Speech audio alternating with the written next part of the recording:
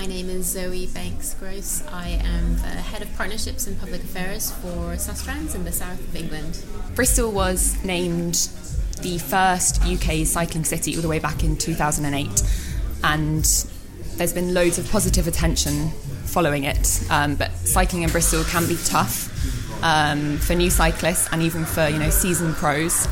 What do you think are some of the key issues in Bristol and the south of England for cyclists? So in Bristol and in general in the south of England and across the country, there are a lot of issues around getting people cycling, and not only just getting them onto bicycles but continuing to cycle as well.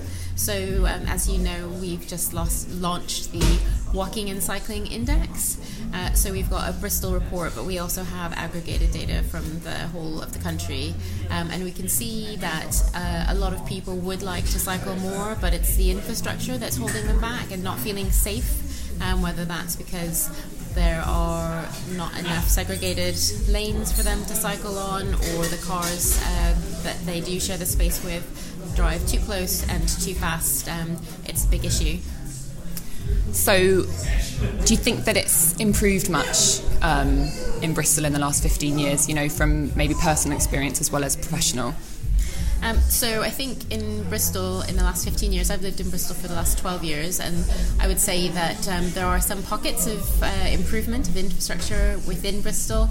However, there's still a lot of work to do, and the infrastructure that we have isn't as inclusive as it could be. It's not necessarily designed for maybe a grandmother cycling on a cargo bike with a couple grandkids in tow, where they can all feel safe and confident to use the space. So we need more space that everyone feels safe in, and we also need to make sure that the messages about using bicycles is something that's quite normal for everyone to use, because we also still aren't seeing enough people from a broad range of minority ethnic backgrounds cycling as we do of, for example, sort of white middle class people.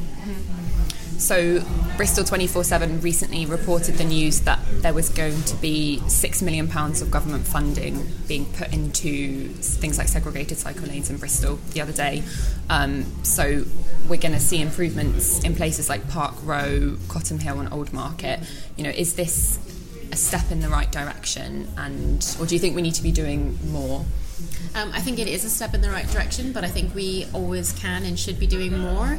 I'm not sure if you've seen, but today, which is mid-May, there was a piece of research that was released about the number or the percentage of people becoming obese in this country, and I think the estimate is that 42% of adults will be obese by the year 2040, so less than 20 years from now.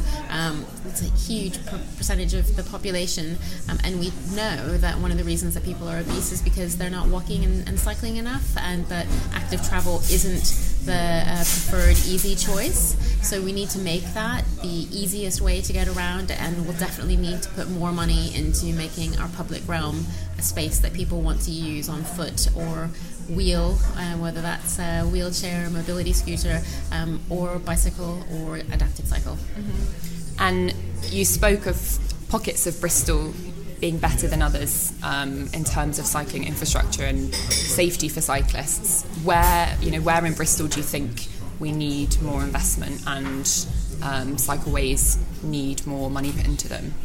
Well, I would actually say throughout Bristol we need more investment and more money put into different parts of infrastructure. So there are some good bits of infrastructure, but we've got the Bristol Bath Railway Path, which is a really lovely linear park with green infrastructure, and I think it's seen a lot of pressure, but that's because we need more routes like that. So if you want to get into the city centre or get from one part of Bristol to another part of Bristol, it's actually not always very easy to go from point A to point B, and it often involves riding on a fairly busy road. So what we need to see is actually green infrastructure with segregated space for cycles, so that people can cycle in both directions, separated from vehicle traffic, but also separated from people walking, because we want to make sure that the walking environment is also really safe and welcoming for everyone as well. And talking of the Bristol Bath Cycle Path, that's probably my favourite place to cycle in Bristol. Is where I feel most confident Have you got like a favourite bit of Bristol that you like to cycle in? I must say that I'm also partial to the railway path. I live near there, and it's quite easy for me to access, whether I'm cycling or I use it quite a lot for running or the school run as well. So it's a great bit of green space to access. But I also really enjoy cycling in other parts of Bristol as well. Going out the Whitchurch Way, for example, can be really nice. There are bits of the Malago Way which are really lovely as well, especially when it's a hot summer day, kind of going along different rivers and things. Along the Avon's also nice. There's some really, really nice bits of cycling and walking infrastructure in Bristol, but we just need more of it. Yeah, definitely. So, aside from like segregated cycleways, do you think that we need to be improving safety for cyclists on the roads? Because I know for me, when I'm, as a reporter, I'm cycling around Bristol all the time, and there's not many routes that I can take where I can be entirely on a cycle lane. So, what can we do to make roads themselves safer for pedestrians as well as cyclists? Well, I think having 20 mile per hour zones and actually making sure that people adhere to those when they're driving is really important. Segregated lanes are the most ideal way to get around. Having adequate space, if it's not segregated, that's a big issue if the cycle infrastructure is too narrow and people aren't giving you the space that they should be. And since the highway code changed, there's also something to be said for just fewer cars on the road. And I think in Bristol it's really easy to drive and cheap as well. So other cities have successfully removed parking from the city centre, and that has had a positive impact. Also RPZs, again, other cities have generated quite a lot of income. In addition to that, I think business parking levies have been shown to work as well, encouraging employees to use active travel or public transport to get to work. There are a lot of different tools. I think we need some sticks as well as carrots. We need to encourage people to be walking and cycling and using public infrastructure more, and also making it maybe just a little bit more difficult to just hop in your car. As for the short journeys as well, I think it's just knowing actually how bad it is for the environment, how bad it is for our general health to be choosing a sedentary form of travel as opposed to active travel. It's really important shift we need to be making. Okay. And talking of other cities, what kind of other cities can Bristol be looking at to emulate in terms of being a cycle-friendly and walking-friendly city, in terms of its culture and its infrastructure?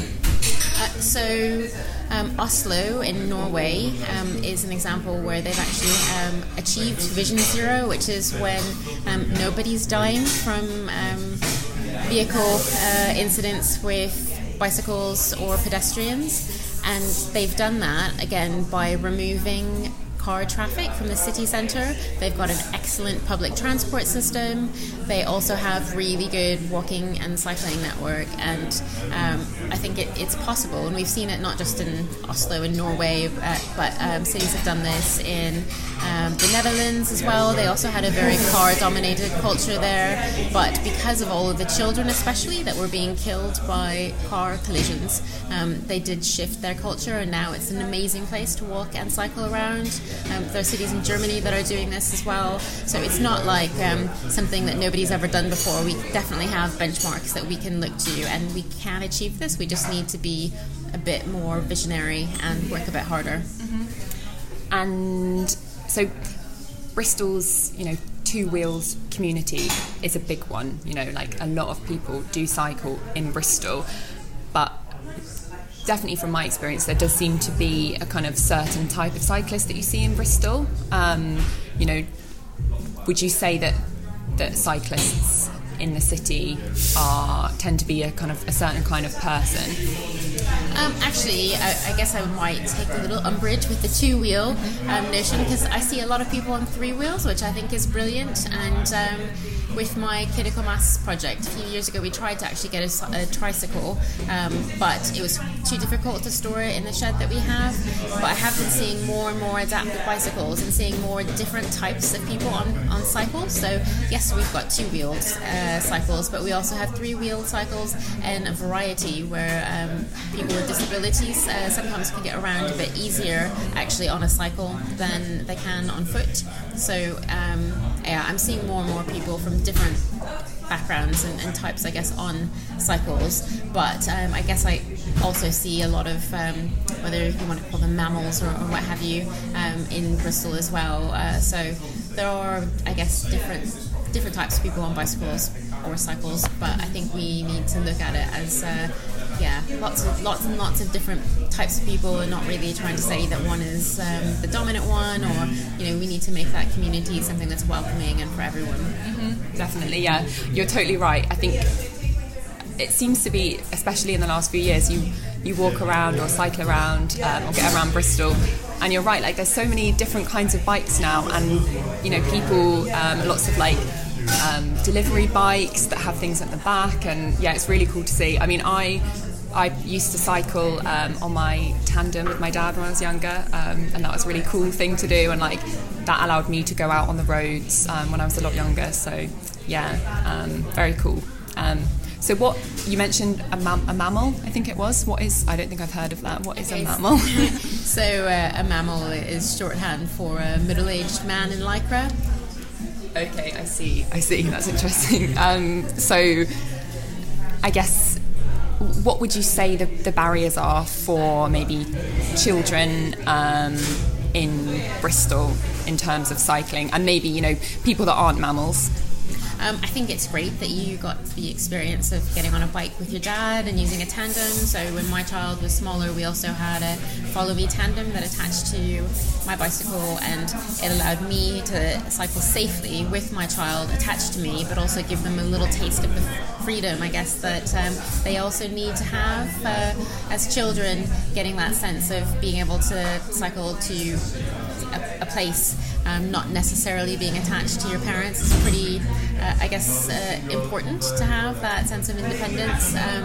But I think that we need a lot of improvements to make the city one that children, especially that kind of shift from primary to secondary school, that they feel comfortable and confident cycling from their homes to school, and as parents as well, that we feel comfortable and confident allowing them to do that, because I'm still seeing far too many close passes. I'm seeing far too few cycle lanes. There's just not quite enough infrastructure to have that sense as a parent that it is really well designed city for children to get around easily. And do you think that we need a culture? Do you think we need a cultural shift for people to feel more confident cycling around the city, as well as an infrastructural shift?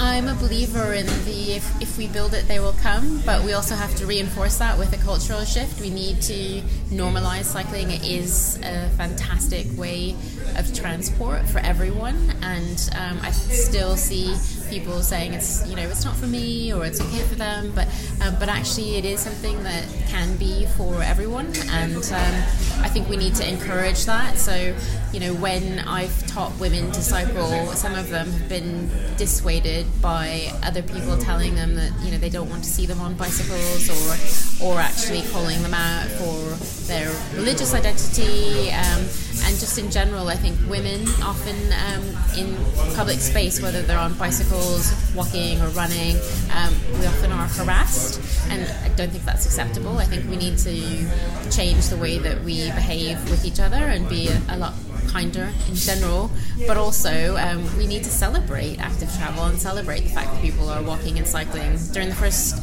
part of lockdown, I saw so many people out on bicycles that I'd never seen cycling before, and it was just amazing. And a lot of those people said, oh, well, there aren't any cars around, and now I feel comfortable trying or getting out with my family. But unfortunately, a lot of those people have stopped cycling now because it doesn't feel as welcoming and friendly, and I think we need to get back to that place where it is a welcoming, friendly environment, and actually it's reinforced by everybody doing it. So for me, in the last few months, I've kind of started to cycle recreationally as well as like using it for my work. So like I will go out on a cycle with my sisters on a Sunday, and that for me is like such an amazing experience. What for you does cycling bring to your life? Like, what are the joys of cycling for you, and active travel as well?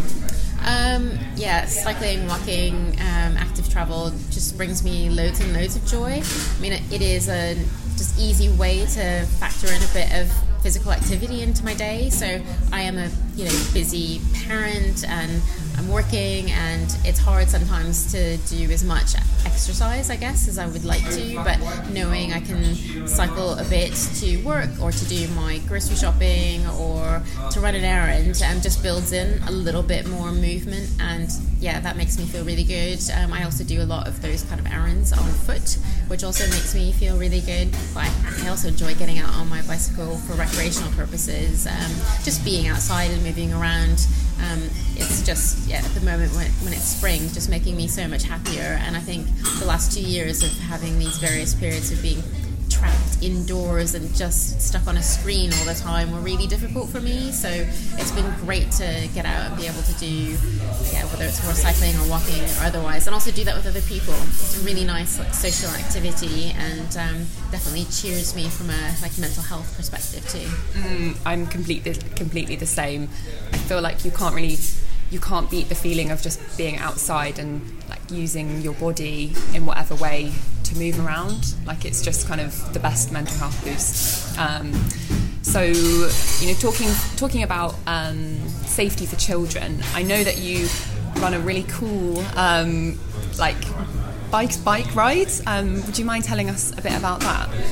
So 8 years ago, I started a project called Kidical Mass, and the idea was at that point in time, my child was 3, and we'd just gotten used to sort of cycling with having a child on the back of my bike, and I was a bit nervous about it before I did that, and then as soon as I did, I was really loving it, and my child was loving it, and it was just one of these why didn't I do this sooner? So I wanted to encourage other mums especially to get back on their bikes and get out cycling with their kids.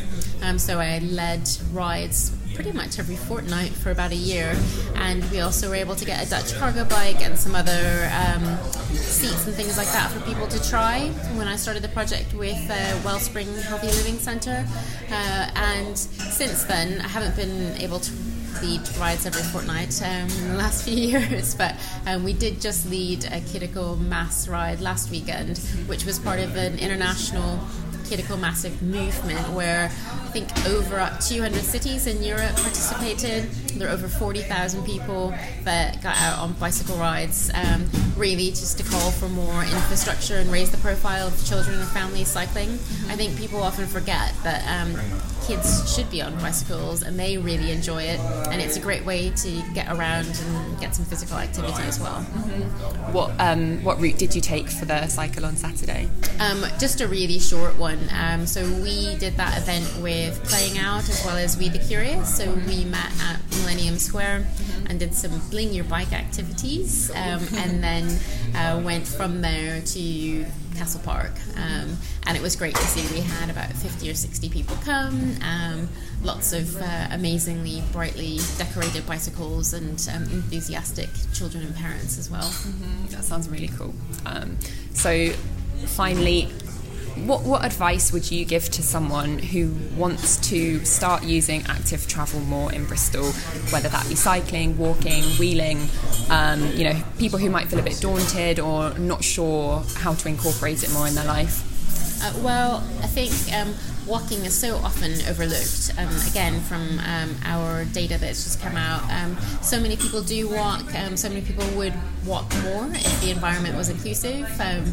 So there are a lot of amazing places to get out in Bristol. We talked about a few of them, but yeah, just get out on your feet or your mobility scooter or wheelchair, and explore some of the spaces near you if you can. You might be surprised. There's some amazing places to go.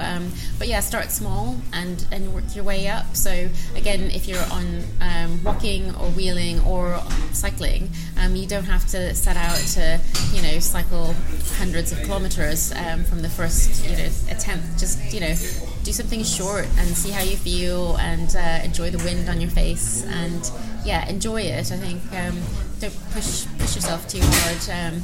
Just have fun. I think it is really fun. You need to remember how much fun cycling and walking can be.